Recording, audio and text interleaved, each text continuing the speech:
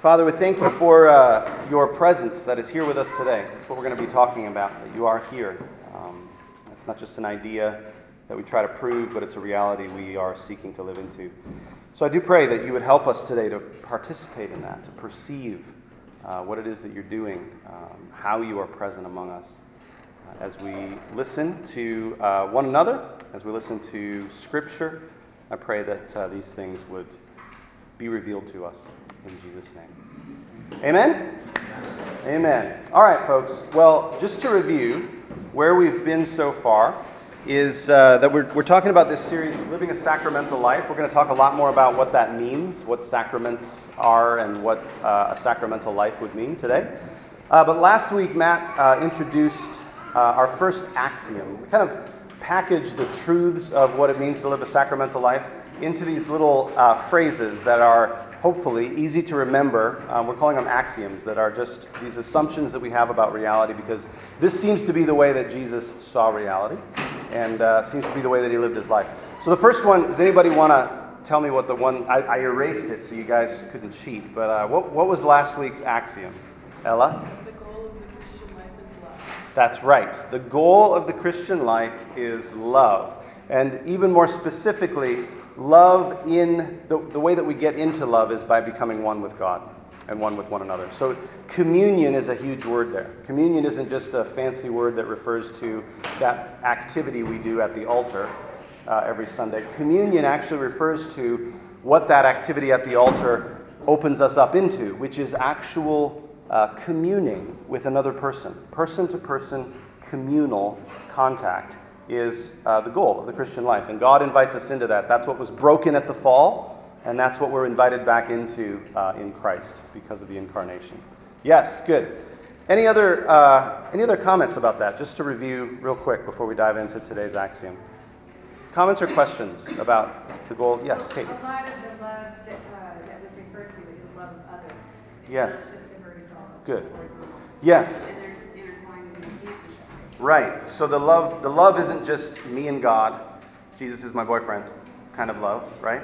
And the love isn't just love of neighbor, but it's all of it, all together. And there's all kinds of New Testament passages. 1 John, I think, talks about this explicitly, where he says, look, if you're not loving your neighbor, how can you say you love God? You actually don't love God as much as you claim to, because if you're filled with love, it just spills out, and you are able to love your neighbor. So what he's saying there is, like, if you are having difficulty loving your neighbor, it's just an indication to you that you're not at home at love. You're not at home in love yet.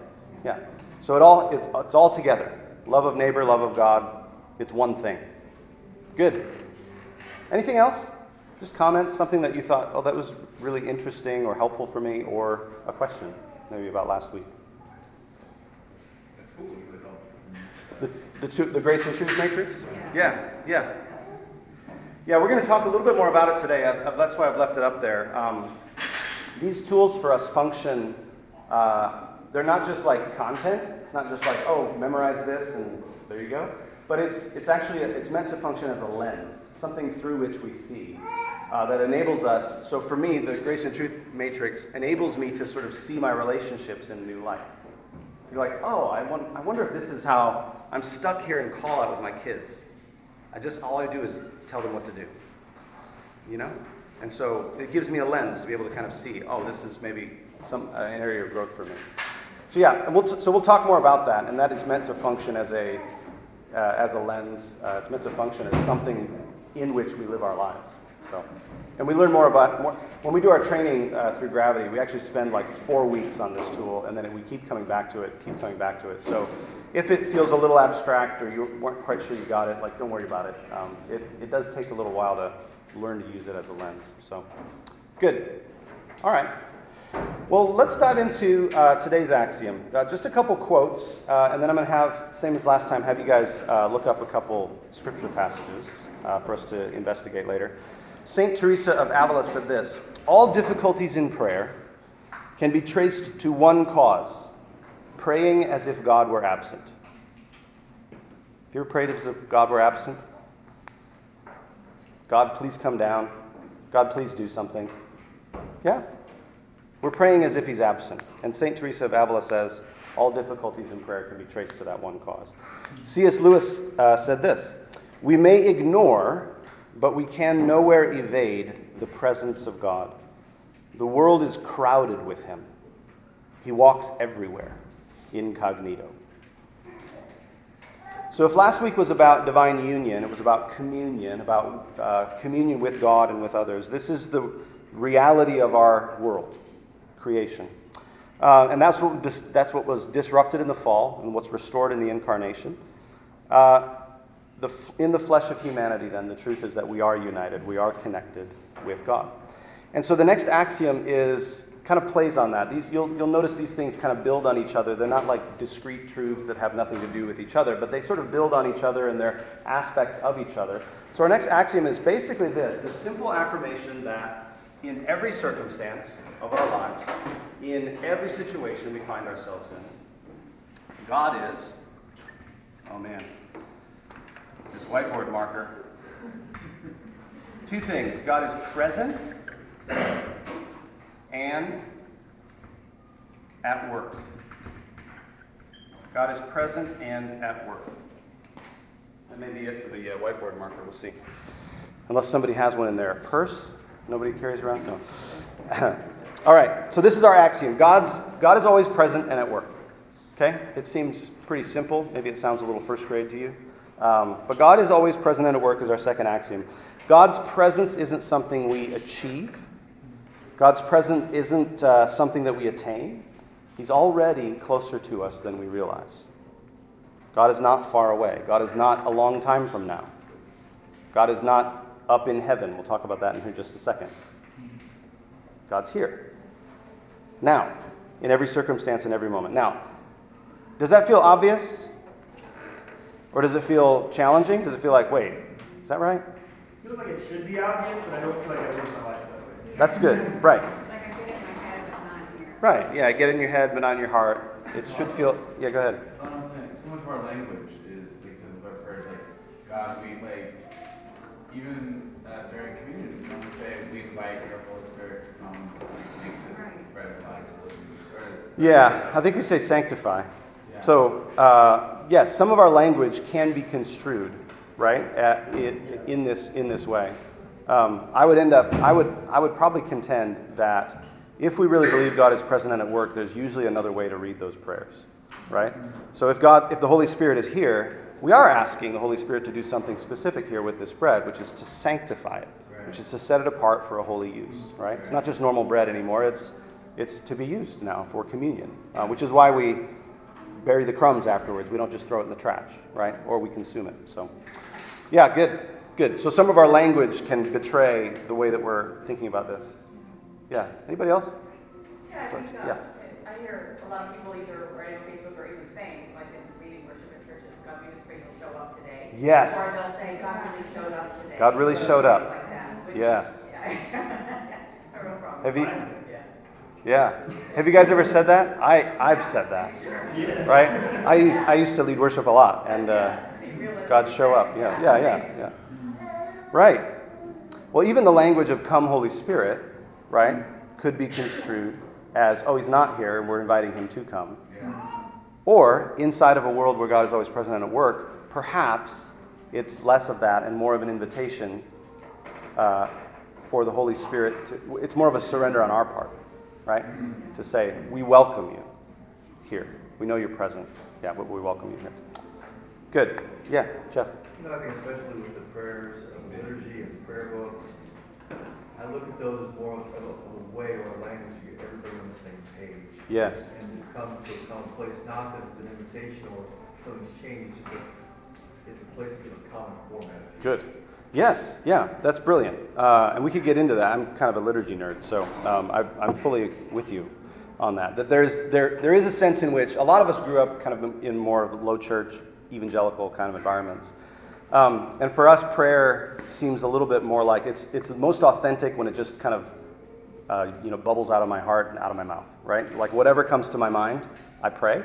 And that's the most authentic prayer. And so some of us have difficulty with liturgical language, but that's exactly what it's meant to do, is to sort of pull us all into a world in which we may not be living, right? And so if all my prayer is just whatever I happen to be thinking about, I'm not being formed in prayer. I'm just sort of baptizing my own preconceived notions and asking God to sort of bless me right here. Whereas liturgical language in prayer kind of takes us somewhere, right?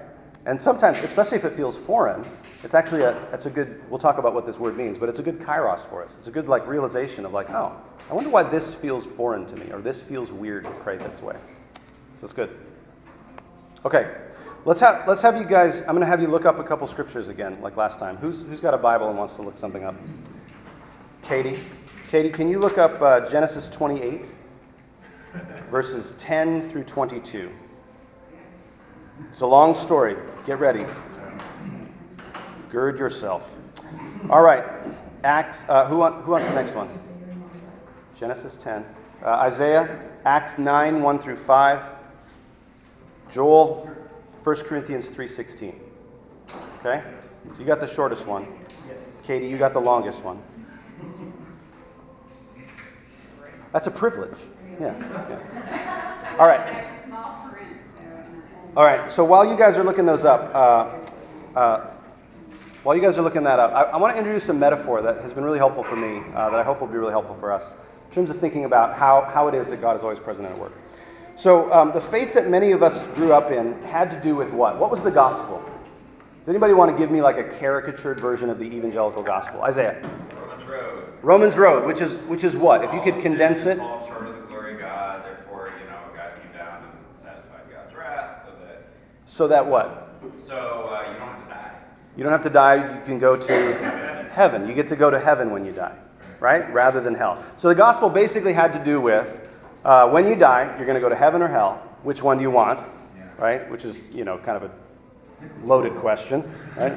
Hell, So which one do you want? And then if you want heaven, here's the thing. You're a sinner. You can't go to heaven. What are you going to do about it? Oh, here's the other thing. Good thing Jesus died for you and absorb this, this thing. And so now you can go to heaven when you die, right? So a lot of us grew up with that. Now I know that's a little bit of a caricature, but honestly, that is how most people that grew up in that's how they interpret it. Is I have this abstract situation that I had no idea, right? It's this abstract, it's sort of like if you were speeding through an area where you didn't know what the speed limit was, so you sort of accidentally broke the law. But that's an abstraction, isn't it? You broke the law, technically. I mean, I technically broke the law coming here. I was going 5 miles over on Binford, right? But that's an abstract, right? That's an abstraction that I broke the law. It's not an abstraction that Ellie is sick today, right? That's an existential, wow, her fever, they can't be here today. The Curtises can't be here today because Ellie is so sick and has such a high fever. That's an existential reality that you can't avoid, right? I don't even think about, the only time I might think about breaking the speed limit is if a cop car pulls me over, and then I'm like, oh shoot, now I have to pay this penalty, right? But it's more of an existential thing when someone's sick. I want to say, we can talk about this more later, but I want to say that ultimately it's more like, what's wrong with us is more that we're sick than we broke some abstract law. That's actually what's wrong with us. The whole witness of the early church was that the problem is death. The problem is that we've disconnected ourselves from the source of life, and now we're slowly dying. What's going to happen to us?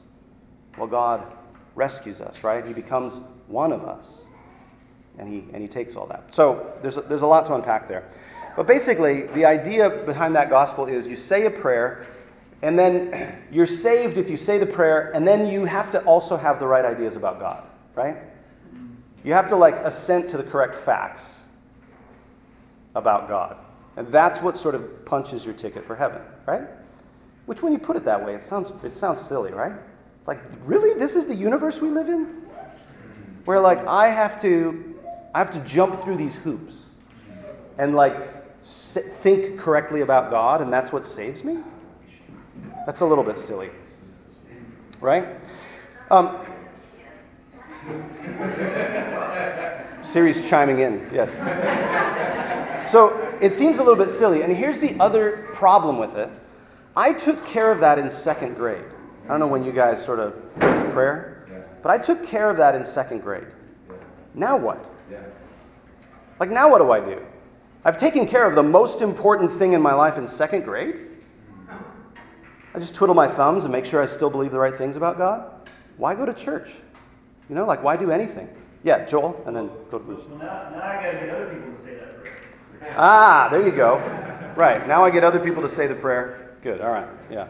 Well, that's maybe, yeah. Bruce. I thought you had to behave correctly too. Oh, yeah, you do. That's correct. Okay, we'll delete that. Yeah, that's good. Which was always a... Should keep you busy. Good. So you have to, you're saved by grace, except, asterisk, don't misbehave too much. You know what I mean? Only these aspects apply to don't misbehave. Like, Yes, that's the other thing, right? Don't misbehave sexually. Don't misbehave. Right. Don't swear. Don't swear. You know. Don't dance. Probably avoid dancing. Right. But like other aspects of life, like it's not really that. I'm not really a political person. Right. Exactly. Yes. So it's all individual sin, right? And it all has to do with that. So anyway, I apologize. I could rant about that for a while. But here's what I want to say about it. The problem with this account of the gospel, which is not the gospel, by the way, the problem with this account of the gospel is that it assumes secularism. Okay? Now, secularism has kind of been a boogeyman for a little while in the church. But I want to say that secularism is our default position because we've grown up in the Western world for the last 500 years. This has been the default position.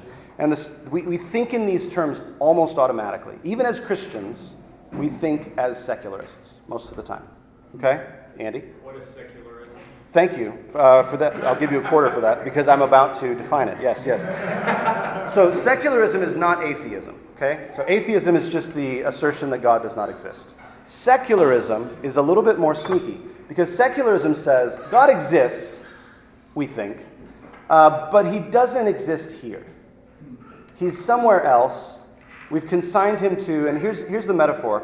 If we're living on the first floor of a building, like secularism says, yes, there is a God, but he lives on the second floor. And there's no stairs to get up there. It's up, just believe me. It's up there. He's up there. God's up there somewhere. But he doesn't really have much to do with our everyday, ordinary lives. He's up there and he's waiting for us, right? And he sent Jesus and he took care of our problem, which is nice, thank you. And maybe every once in a while he sort of he sends a messenger through the floorboards and zaps us, or we hear some creaking going on up there and we're like, whoa, God's real! Right? There's a whole book industry that preys on this, right? Like, oh, this person had this dream, when they almost died, and that proves it. God's real, right? Right? Aren't there movies? God is Not Dead 3. I think there's a third movie, right? Or it's like we're so desperate to prove the existence of a second story. Does that make sense? So secularism assumes we live on the first floor and God's not here. It's basically up to us. It's like get a job and behave yourself, because God does see. So behave yourself, get a job, but it's mostly up to you to kind of handle your life and figure this out. And hopefully someday you'll go to the second floor when you die. And God's up there somewhere. Carlo. This seems like such perfect nationalized religion for the United States, especially, but in the whole Western world in general. Mm-hmm. We tend to be more inclusive. Yeah. So it's like, well, I see that you're an Anglican priest, you're wearing a collar. Just don't get in my face about it. Right. Because God's on the second floor, and honestly, do we really know what he's telling You don't us? really know what he's up to. It's fine for you to have some personal beliefs about that, right? But it should not really affect the way that we run the world, right? And you're right, that was actually the strategy. The strategy was we're going to rid the world of God by saying, hey, look, it's not that he doesn't exist, but it's that he's not really involved with our lives, okay? So I want to say that is the world that we live in. We almost automatically think in these terms because we've been indoctrinated into secularism. Does that make sense? So for the most part, we live in a non-religious world. Some people are religious, right? They wear collars or they go to church, and that's fine. And they've got some beliefs about the second story. And they sometimes fight about those beliefs about the second story. But it doesn't really have anything to do with us. It doesn't really have anything to do with our everyday, ordinary lives. Bruce? I think if you look at most of Western culture, they don't live in a sister house anymore. Right. I mean, when you go to Europe, there's no church, right? Mm-hmm. So, and if you look at Anglican Communion, Yeah. 78% of our believing baptized congregants live in the Southern Hemisphere. Yes. Yes. It's not the Western world. Right. Yeah. So it started this way, right? And here's what I want to say the mistake is. It started this way by saying God's on the second floor. We're on the first floor. God's not really involved in our lives. And now, basically, people have abandoned, they're like, you know what? The second floor doesn't exist. So God doesn't exist, right? And we just live on this, we just make him do, you know? If you want to have some beliefs about a God who might exist, you know, maybe that's helpful for you, but it doesn't really matter, right? It doesn't really matter for our everyday, ordinary lives. So, I think the mistake that we made as the church is when the world was pushing towards secularism, we basically adopted those assumptions and then said, okay, we're going to prove that the second story exists. We're going to prove to you that the second floor is real. When what we should have done is said, that's nonsense. God's right here. Right? That's nonsense. God's right here. And a lot of the Eastern Church has maintained this. They've got their own problems. But one of the things that they don't have is a Western Enlightenment point of view. Right? So they have in their liturgy and in their prayers, they have maintained this assumption that God is here, that God is present, and that he's at work. Okay? So the church assumed secularism and tried to prove the existence of the second floor, but secularism itself is the lie. And I think the church ought to have done what the East did, which is just to say, no, God's right here. Now we're going to talk about how we experience that and how we encounter that here in a second, but we're going to get to our scriptures here briefly. See what time it is. Okay. Katie, this is Genesis 28, 10 through 22. Jacob left Beersheba and went towards Haran. He came to a certain place and stayed there for the night because the sun had set. Taking one of the stones of the place, he put it under his head and lay down in that place. And he dreamed that there was a ladder set up on the earth, the top of it reaching to heaven, and the angels of God were ascending and descending on it. And the Lord stood beside him and said, I am the Lord, the God of Abraham, your father, and the God of Isaac.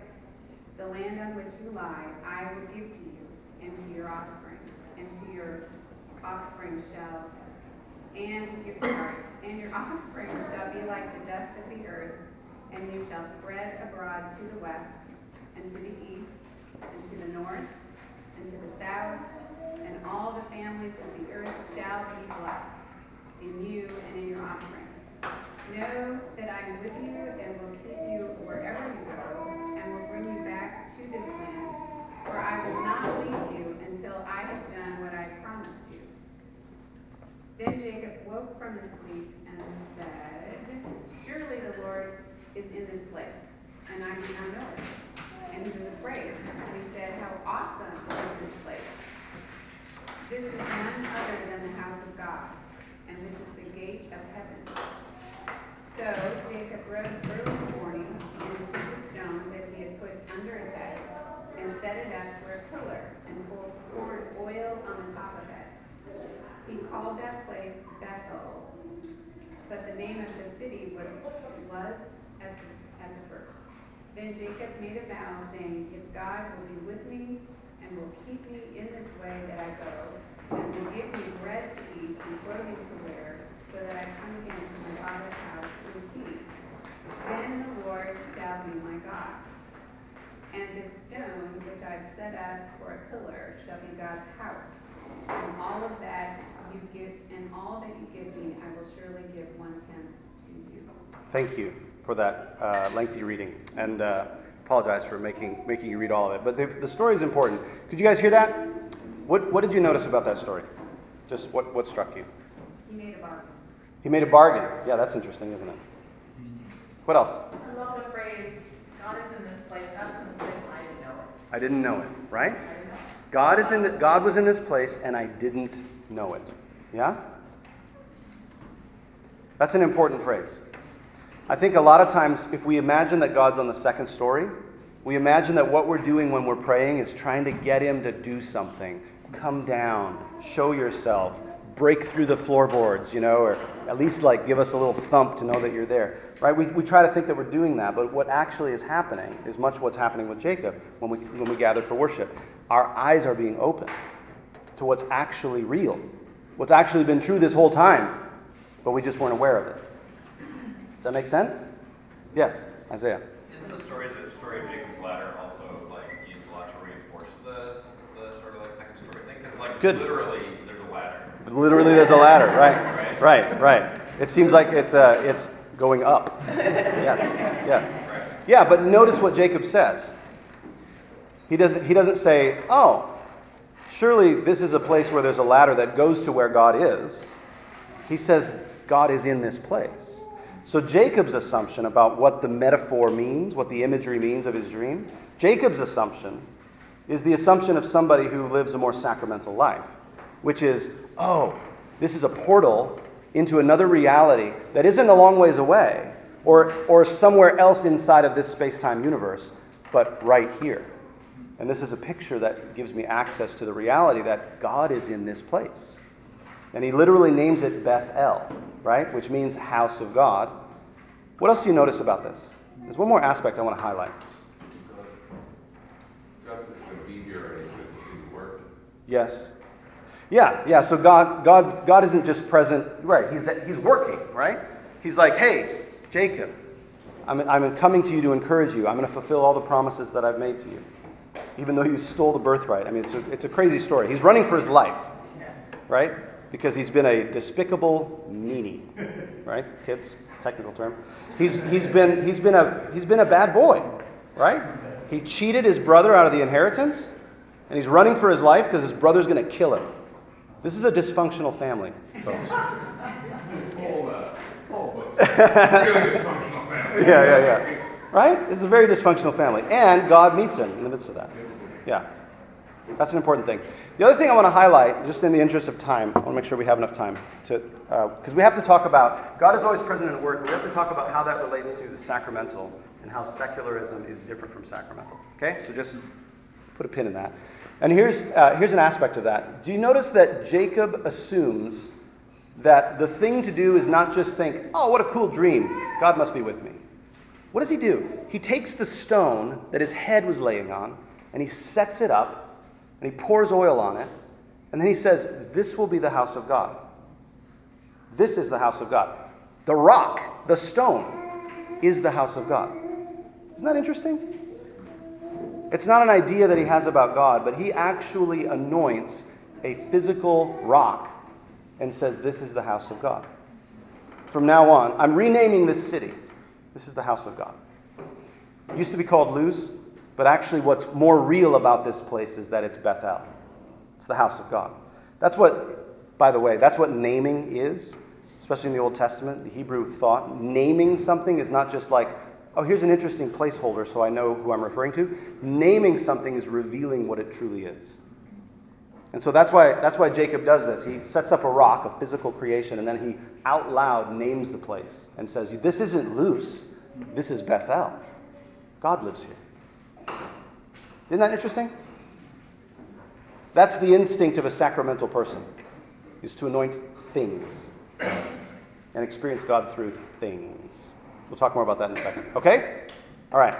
Next passage. Is that it, you, Isaiah? Acts 9, 1 through 5. Yep. But Saul, still breathing threats and murder against the disciples of the Lord, went to the high priest and asked him for letters to the synagogue of Damascus, so that if he found any belonging to the way, men or women, he might bring them bound to Jerusalem. Now as he went on his way, he approached Damascus, and suddenly a light from heaven shone around him. Falling to the ground, he heard a voice saying to him, Saul, Saul, why are you persecuting me? He said, Who are you, Lord? And he said, I am Jesus, whom you are persecuting. Sorry, cuts off in the middle of the sentence. Yeah, that's the important part. I am Jesus whom you are persecuting. What do you notice? And then you probably know the rest of the story, right? So Jesus speaks to him and says, get up. I love the first thing is like, get up. I've got work for you to do. He's like, I don't even know who you are. Just go to the city. I'll take care of it. So what do you guys notice about this story? What strikes you? about Paul's conversion here? Saul's conversion. Anything? Nothing in particular? Here's what strikes me and what I want to highlight. Notice that Jesus doesn't say, so what is Saul doing? Saul is gathering up people who are followers of the way, right? The early church. He's gathering them up. He's persecuting them. He's throwing them into prison. And he oversees the martyrdom of Stephen, right? So there's like even killing them. So he's harming God's people, the church. And notice what Jesus says. Jesus appears to him and says, Saul, Saul, why are you persecuting my church? No.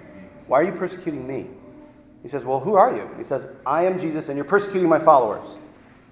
No. What does he say? You're persecuting me. You guys ever wondered about that? Why does Jesus say you're persecuting me? What's that? Christians were his body. Yeah, Christians are the body of Christ. Now, I used to think of that as kind of a nice metaphor that was like, oh, be nice to each other and be a community. But actually, what's going on is that through the incarnation now, we are actually organically, as the church, organically connected to Jesus in his flesh. And so Jesus can say to Saul, you are persecuting me. So there's such a strong connection that Jesus has with us, his church, that when we are hurting, he is hurting. When we are being persecuted, he is being persecuted. Now, in a two-floor universe, that's like nice language that means that Jesus cares about us. But in a one-floor universe, where God is just here and just present, it means a lot more. Don't you think? It means we really are organically connected to Christ every single moment of our lives. Yes? You sure organically? You mean like biologically? I'm not sure what I mean by organically. It seemed like a really good word to use. So that's what I mean by it. Are you making like a Eucharist reference? Yes. So what I mean by organically is that the physical world, and here we're getting into what I mean by sacramental, okay? The physical world is the means by which God communicates his presence to us. Okay? We'll just let that sink in for just a second. Eliza's having a rough time. Yes. So, in a sacrament, in a one-story world, in a one-floor universe, God communicates his presence to us sacramentally, which means that the physical world is the means by which God communicates his presence. So, what we think of as miracles are not interruptions of how the world normally works. They're a revelation of the way that the world is. Yeah. Have you ever wondered about, like, this is an Old Testament story where, like, somebody falls on the bones of Elijah and they get, like, raised from the dead? Yeah. You ever wonder about that? It's kind of weird, right? Or, like, handkerchiefs that Paul has, like, had in his pocket, like, wiped his sweat with. He's like, I can't go pray for you. I'm too busy at work. But take this handkerchief. And then they do, and then the people are healed through the handkerchief? They had so much faith though. Yes, maybe. Right, yeah. No, I know Isaiah, you're great at being the devil's advocate. And I don't mind. Like, obviously the guy who found the bones of Elijah. And I don't mind it at all. It's fine. That's fine. But all that to say, those stories inside of a sacramental world make perfect sense. Right? Even in the East, right, they have icons. They venerate icons regularly. Why? They actually believe they are windows to heaven, which isn't up there, but like right here. It's a way for us to see what's really real about the world right now. Relics are the same kind of thing. I know that might be a little controversial, but relics are the same kind of thing, where people believe that this object is holy in a sense, and somehow it communicates God's presence to us, right? Which shouldn't be controversial, because this is exactly what we believe about the Eucharist. We believe in the real presence of Christ in the Eucharist. And what sacraments are supposed to do is not contain God inside of God only shows up on that altar once a week on Sundays. They're not meant to contain God, but they're meant to reveal that the whole world is a sacrament. We could be sleeping on a rock, running from our brother, and God's in this place. We could be running around trying to persecute Christians and realize, oh, I'm actually persecuting Jesus. I'm touching Jesus. I'm seeing Jesus when I see a Christian. Does that make sense? I'm going a little bit off script here, so I'm hoping it makes sense. And so that's what I mean by organic. It's like it's real. It's not a metaphor. It's not an idea. When we rid the world of sacraments, we rid the world of God. Because all we've got left, if we get rid of a sacramental imagination, that God actually communicates his presence to us through bread and wine. These concrete, everyday things. If we get rid of that idea, all we've got are ideas. That's all that's left. Ideas about the second floor that we can argue about and try to prove. But at the end of the day, it's just an idea. But if you live in a one-floor universe where God communicates himself to us, well then, how do you commune with God? Well, you just live your life. You just come to the altar. You eat the bread. You drink the wine. Does that make sense? It's very concrete. It becomes very concrete in the sacramental world. I'm jumping around a little bit, so ask some questions. Yes, Carlo. I don't want to get us off point too much, but this feels very in contradiction with the Platonic or Neoplatonic idea of the universe. Yeah. And yet that's been used I think about C.S. Lewis, huge Platonist, Mm-hmm. Lots of early Christian fathers, they just sort of assumed the Platonic reality of the universe. And granted, it could just be me as a 21st century person being taught a secularized world. Yeah. But I have a hard time seeing the idea of Plato's ideals not being a second floor. Yeah. And I mean, we don't have time to get into it, but my hunch is that the way that we read Plato is through the lens of the Western Enlightenment, okay? Which means secularism. So the way that we read Plato now would be as secularists, and so we assume that that's what that means. Does that make sense? So, good. Any other thoughts, questions about what I'm talking about here with what I'm talking about when I'm talking about a sacramental life?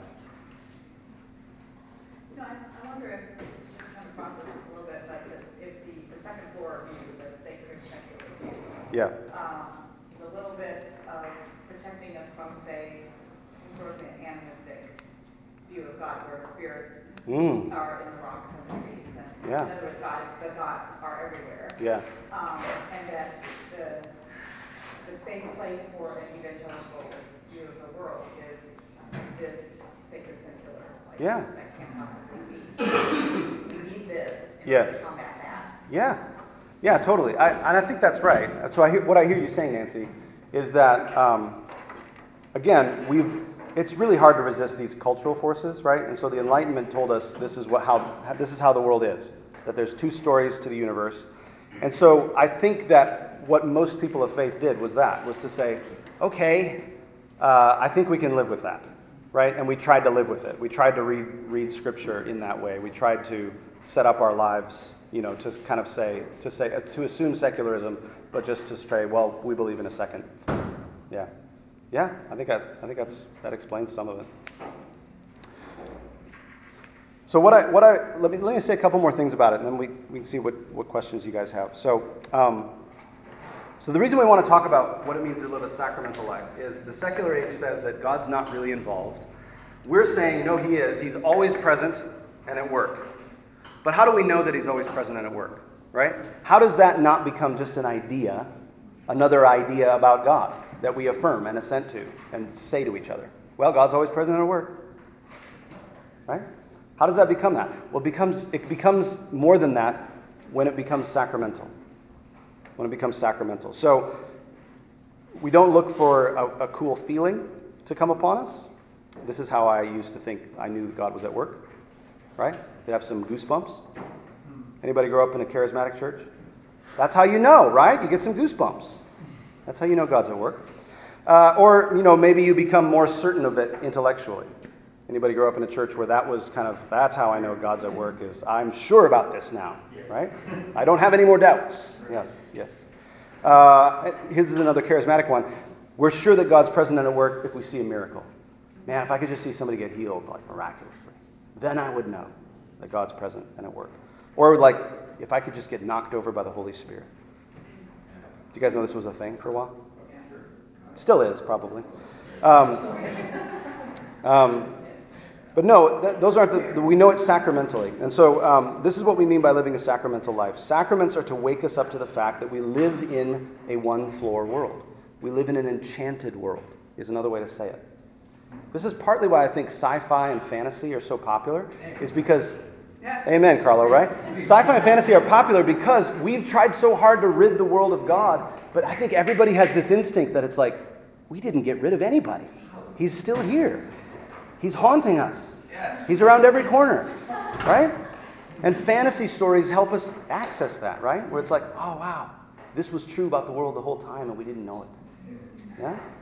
I want to keep talking, so you keep celebrating. That's a sermon for me. No way. Yes. Preach, Yes. Right? So like Lord of the Rings, Harry Potter, they all talk about how there's more to this world than what we see with our eyes, or what we can verify empirically with our science. Yeah? Yeah. And I think the reason it's attractive is because it's true. It's true. God really is here.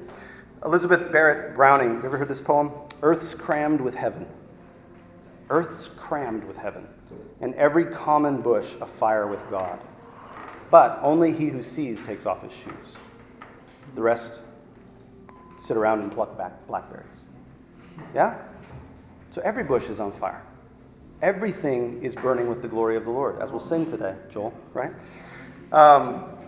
So sacramental theology says we know that God is present in creation and working through creation through the sacraments. God doesn't work despite creation. He works through creation. And so one way to think about this, using Harry Potter. So how many of you guys have read Harry Potter? Okay. How many of you guys know what a Horcrux is? Okay. So let me explain for those of you who don't know what a Horcrux is. A Horcrux is a object. Let me see if I have this right. I need my Harry Potter experts to help me here. A Horcrux is an object, and Voldemort, the bad guy in Harry Potter, he splits his soul and puts part of his soul in objects because he's trying to live forever, right? So if you kill his body, he can still sort of find his way back into existence through another body because he's got his soul hidden in these objects that are all over the place, okay? Now, that's an evil kind of use of what I'm talking about here. But you could think of sacraments in a similar way, okay? So think about this. If you're driving, hang with me, guys. Hang with me. Hang with me. If you're driving and you see a sign that has a picture of a deer on it, silhouette of a deer, like what does that sign mean? There's deer around here, right? They might be crossing the road. Be careful, right? So if I'm driving in my car and I hit the sign, have I killed a deer? No, right? That's just a symbol that tells us that you're around, right? What if that sign was a sacrament? I would have killed a deer by hitting the sign. Does that make sense? So a sacrament, what we're talking about when we're talking about a sacrament, is kind of like a Horcrux, where what the children are doing in Harry Potter is destroying these objects, and as they destroy the objects, Voldemort, part of Voldemort's soul, gets killed as well. So Voldemort is connected to the object in an organic way, right? His life is in it somehow. Just like what a weird world it would be if I hit a sign that had a picture of a deer on it and I actually killed a deer, right? Well, how would that be? Well, that would be if the deer's life was somehow invested in the sign, right? The technical term is co-inhere, that things co-inhere with each other. What we're talking about with a sacramental worldview, this might be, I don't know if this is controversial for you or not. What we're talking about with a sacramental worldview is that the presence of God co-inheres in a unique way with the bread and with the wine. And what that's meant to do is show us that the entire world is actually a sacrament. Does that make sense? So everything is holy. Creation is holy. You're holy. That's why we honor one another, right? Because there's a holiness about the physical world and about one another. That we want to treat one another with that reverence.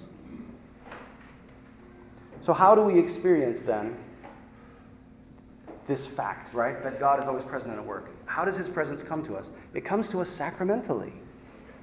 Through the everyday, ordinary, concrete moments of our lives. Including coming forward and receiving bread and wine. That's maybe a preeminent place because Christ has promised to be present there. But it also then should again, that's not us like caging the presence of God at the altar.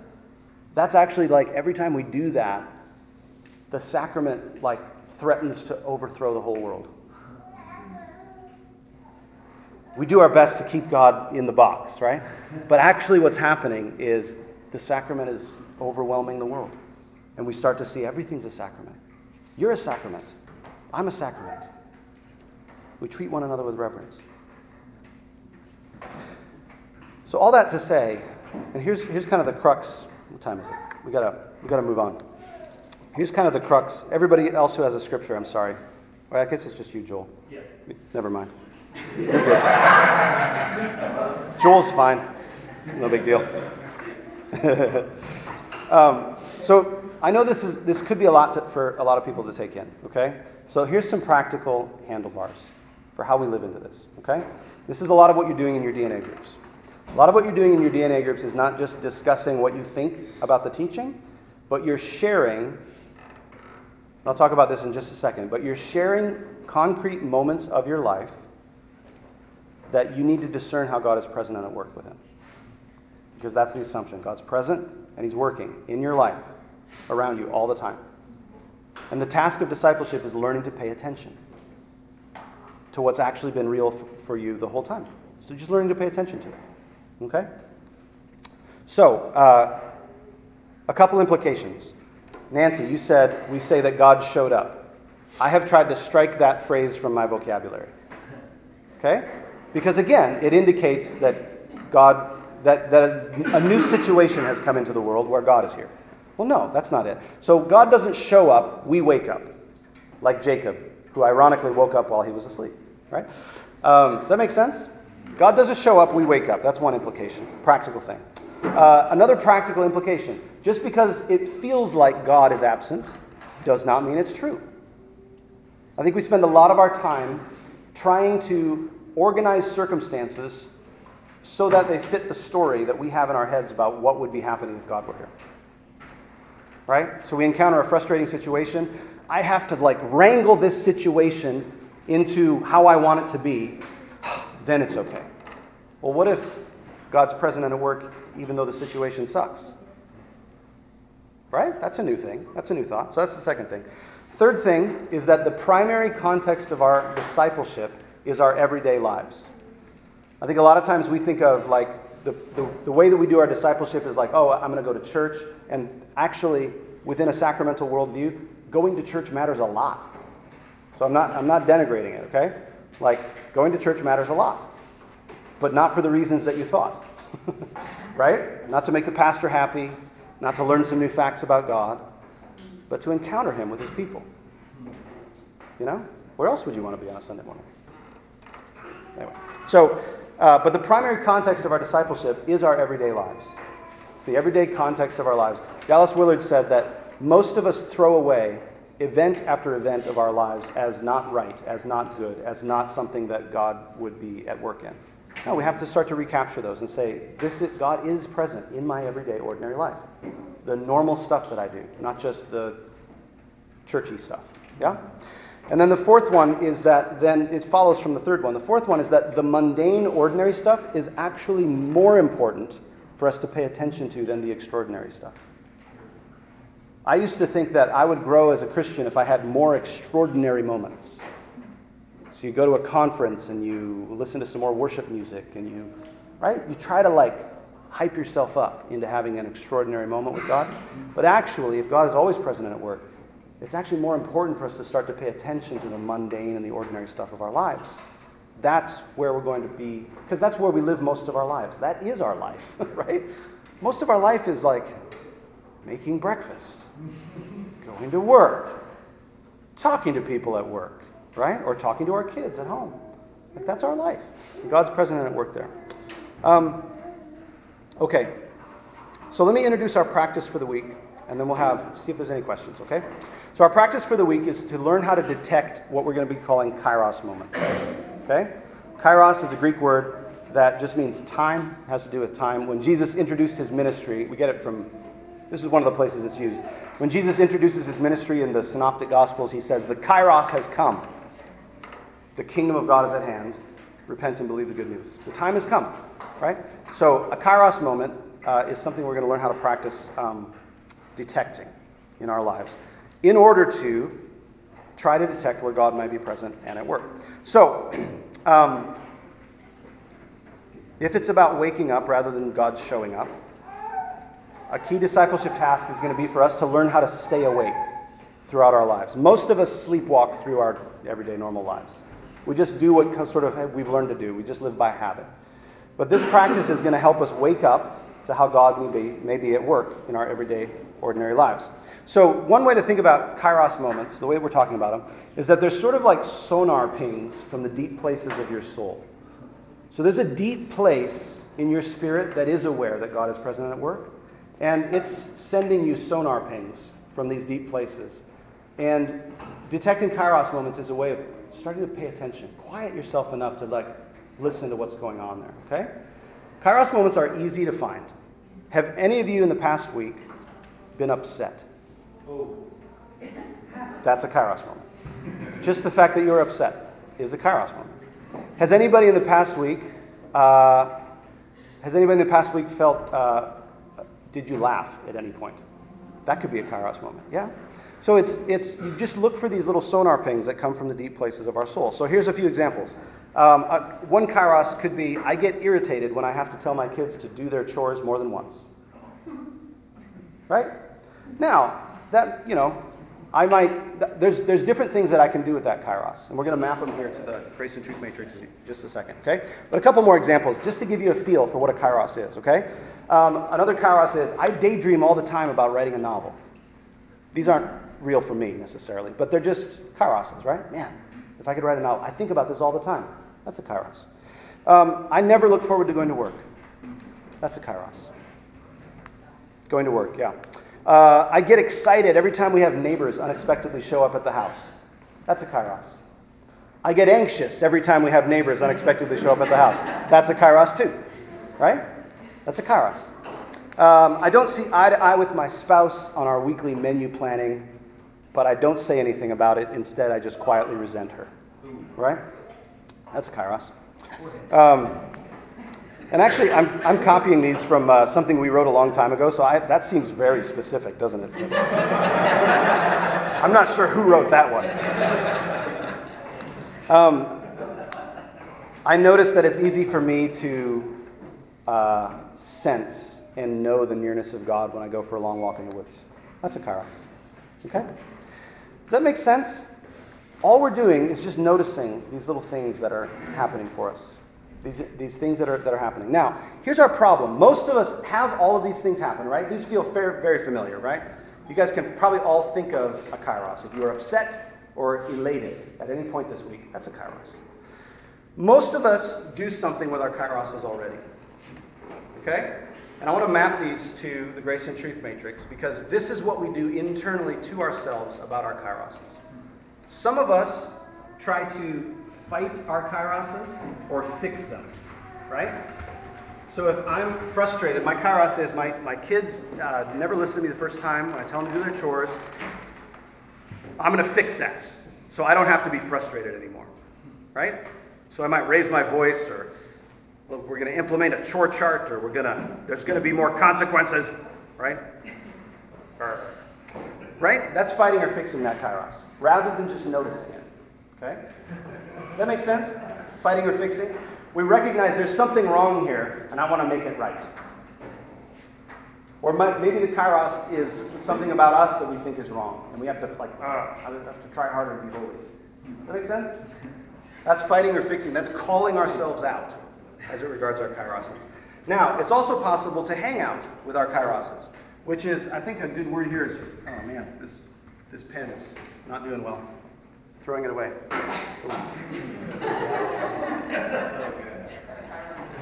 That's a kairos. Here's the kairos. I threw away a pen earlier right before class, and Andy saw me do it, and I gave him the 3-point sign, and I felt pretty impressed with myself. And I was trying to throw it in the trash. Thanks, Charlie. But now I'm somewhat embarrassed that I didn't nail that. So yes, kairos. So hanging out with our kairoses is following our kairoses, right? It's believing that there's something true about this that I have to act on. What will be again? So here's an example.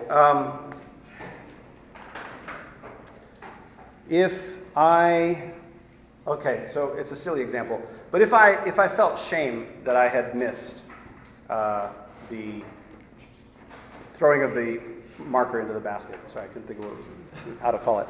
So if I had felt that shame, following that kairos would be like, oh, you shouldn't have done that. Now you look like an idiot in front of all your parishioners. Right? Sort of an internal, like kind of beating yourself up a little bit, right? That could also be maybe calling out. But fighting or fixing might be like making a joke about it, so I don't feel so bad about it. Practice. Or I'm going to practice throwing markers, so next time, yeah, that's good, Andy, yeah. Does that make sense? So that wasn't really, it feels a little silly to talk about it that way. Does that make sense? We sort of just believe it. Whatever kairos is happening, we just follow it. We're like, I'm such an idiot. That's oftentimes how it goes. Okay? Yeah, Jeff. Is it like trying to fit whatever event is going on into your own worldview to justify yourself? Yeah, that's a good way of putting it. Yeah, so whatever's going on. So if I feel, let's say I'm upset about our weekly menu in our family. That's my kairos. Fighting or fixing would be like, I'm going to roll up my sleeves and I'm going to tell Deb what I think about this, right? And I'm going to make this different. I'm going to make this situation different. Following that kairos would mean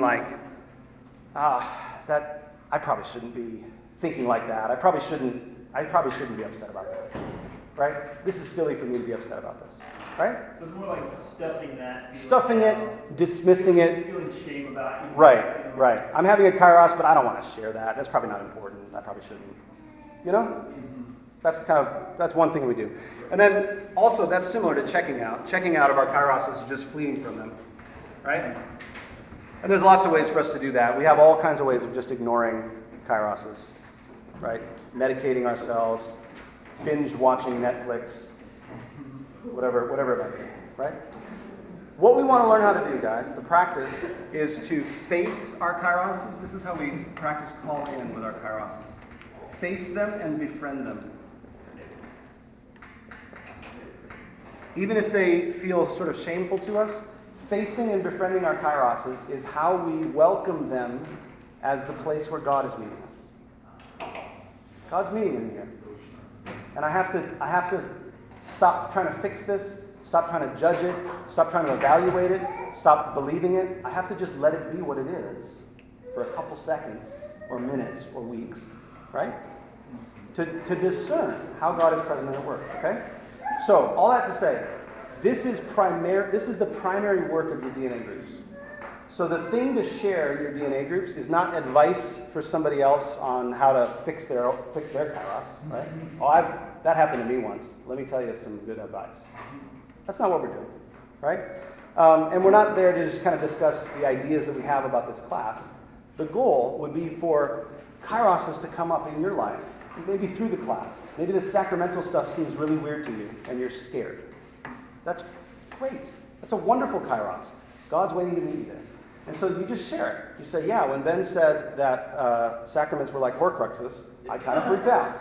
Yeah, I learned how to death Right. Yeah, so I kind of freaked out. Yeah, that's my kairos. That made me scared. And the leaders of your DNA groups are trained to help you process that, to welcome that. Oh, that's fine. That's fine that you got scared by that. That isn't something to be ashamed of. That's what's happening in you, and that's where God's meeting you. The concrete, everyday moments of your lives. The stuff that upsets you, the stuff that makes you happy. Does that make sense? And so what we're doing in those groups is helping one another face and befriend our kairoses. And the leaders of your group, your DNA group, are trained to do this. So they receive it just as it is. We don't judge it. We don't evaluate it. We don't try to give you advice about it. We just receive it. And then we ask questions about it. We get curious about it. We get compassionate with one another and say, that's interesting. Where do you think that's coming from? Why do you think that is? Andy. That seems so slow, Ben, and It is. Compared to fixing things. But because I think a lot of times we like in my own house, I have this thing called ransom. It's like when Annika now you have to explain it. Annika just rolled her eyes really hard. Well, no, it's like, okay, so Carmen and I, there's just stuff strewn all around our house. So I came up with this great idea called ransom, and I collect all the stuff and lock it in a room in the basement, and you have to do things to get stuff. Oh, nice. Most recent punishment is 5 hugs a day for 5 days. 5 hugs a day? Oh, how do you survive? She hates us. So, but what you're talking about, it just seems so long, and my impulse and instinct is just to come up with stuff to... Yeah, just to fix this situation. The house is messy. Let's make it happen. Now, that isn't to say that ransom's a bad idea necessarily, and it isn't to say that you can't clean up your house. There you go. That's good, Bruce. That's good. We got lots of ways, right, to justify this. But my whole point is just saying, even in our DNA groups, my impulse and instinct, whenever someone shares something, is just to say, well, let's just fix it. Fix it, solve it. Yeah. And that would be the goal. If the goal was get a clean house, well then, any way you can do it, fine, right? And it isn't that you don't clean your house. The means. Right. It isn't that you don't clean your house, but it's that in addition to maybe cleaning the house or doing something that needs to be done, you also process why a messy house bothers you so much. You just think about it. That's interesting. Why does this bother me so much? What's happening here? Right? It doesn't prevent you from cleaning the house, but it's just an additional place where God is meeting you. God's meeting you in your frustration about your messy house. There's something there. And what we're looking for here is a lie that we believe about reality, about God, about ourselves, so that we can proclaim good news to you about God, about reality, about you. And proclaiming the good news and responding to that, that's the goal of our discipleship. Not giving each other good advice for keeping our house clean, to use that as an example. Carlo. So I understand how, what we could see as usually negative emotions or experiences. Yep. Kairoses. What is God trying to teach me here? Uh-huh. How does one do that with something positive instead of being thank you, Jesus, and keep moving on? Yeah, good. That's a really good question. So, for the recording, just in case you couldn't hear it, the question, or if you in the room couldn't hear it, the question is I can see how that, a negative experience, I hate the messy house, or I'm fighting with my spouse again about the same thing, how that could be a place where we're let's pay attention to that. But what about a positive thing? I was telling Ella the other day, I love getting packages in the mail. There's a little thrill that happens in me. When I see something on the doorstep, I come home from work or whatever, and I see something there, I'm because I typically have forgotten what I ordered. And so it feels like Christmas. It's wow, that's really cool. So anyway, I've never processed that as a kairos. But it's mainly a positive thing, right? It's oh, that's exciting. That's fun, right? And oftentimes, I think the way to process that is we're going to be more in touch maybe with good news than we are with bad news. But there's a reason that it came up for you, right? And it typically is because it contrasts with some bad news that you've been believing. And bad news, I mean a lie. I mean a lie that we believe about reality. Does that make sense? So maybe maybe you're more in touch with, oh wow, God's really at work in my life in this area. And you're thank you, God, for that. But why is that a kairos for you? Well, probably because you've had your doubts about whether God was at work in your life in that area. Right? And so there could be a lie that contrasts with. And then there could be a response. And sometimes it is just thank you. Right? Thank you, God. Sometimes it's just sharing with somebody. Can I share with you what God's doing in my life right now? It's been really great. We'll get more into these practices, but they all flow from the bedrock of noticing our kairoses, detecting our kairoses, and learning to do this, learning to do it and not do the next thing that we normally do, right? Whether that's judge it, evaluate it, fix it, follow it, flee from it. It's just noticing it and letting it be there. So there's a discipline here of not doing what I normally do. And it might be a kairos for you to discover what I normally do with my kairoses, right? You can have a meta kairos. You can have a kairos about your kairoses.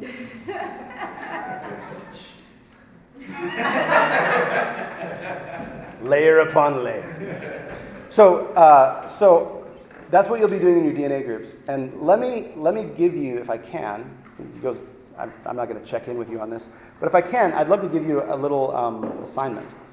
One great way to practice this is to literally keep a notebook handy with you. Maybe something close by that you can bring with you to work, maybe on your bedside or that kind of a thing.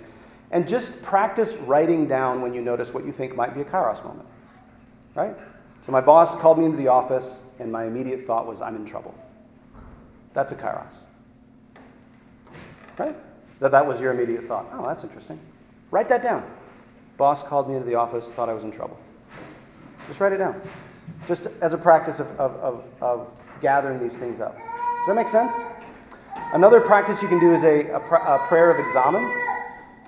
How many of you guys know what a prayer of examen is? Examen is a prayer where we, at the end of the day, typically, we review our day with God. It takes 5 minutes, 10 minutes. You just review your day with God, and you just ask, where were the traditional phrasing is moments of consolation and desolation. This is from St. Ignatius. And all that means is like moments where I felt joy, peace, a sense of God's presence, a sense that everything is fine, my life is good. Where were those moments? Write those down. And then desolation. Where did I sense God's absence? Where did I experience anxiety or fear or anger today? Resentment. Where did I notice unforgiveness? Does that make sense? And just write them down. Again, you don't have to fix anything. You don't have to try to figure out what it all means. The first step is just writing them down and letting them be there. These are my kairoses. And then come to your DNA group this week and share one. Just share one of them as a kairos. A lot of us will notice, like, the way that we preface our kairoses is, oh, this is terrible, but... And then we say, what happened? I already know it's bad, guys. It's a kairos, right? Yeah, it's a kairos that you have to preface it. So just say it, right? That's a good practice to just say it. I noticed this, even though I think that's bad, right? I noticed this. Okay, questions? Andrea. I was just thinking this week that, especially as we're new to the practice, there's a lot of tension in being in that moment. Because I think so many of us we're so much in the mode of like, fix it, yes, or flee from it, or, all of those. So just like an invitation for us to be in tension together, especially for those who aren't used to I'm going to share something that seems really negative, and no one is like trying to fix it. Yeah. So just let's be in tension together and work through the process of being compassionate. Very good. That's a great invitation. Thank you, Andrea. To add on to it, I think that my go-to is always like, well, here's some good advice, it's going to make you feel good. Yeah. But I think that being able to let someone come to that themselves and have this specific moment with God so they can feel that good news in their bones. Yeah. Like whenever we try to do our goodness of giving them the good news, we kind of steal part of that.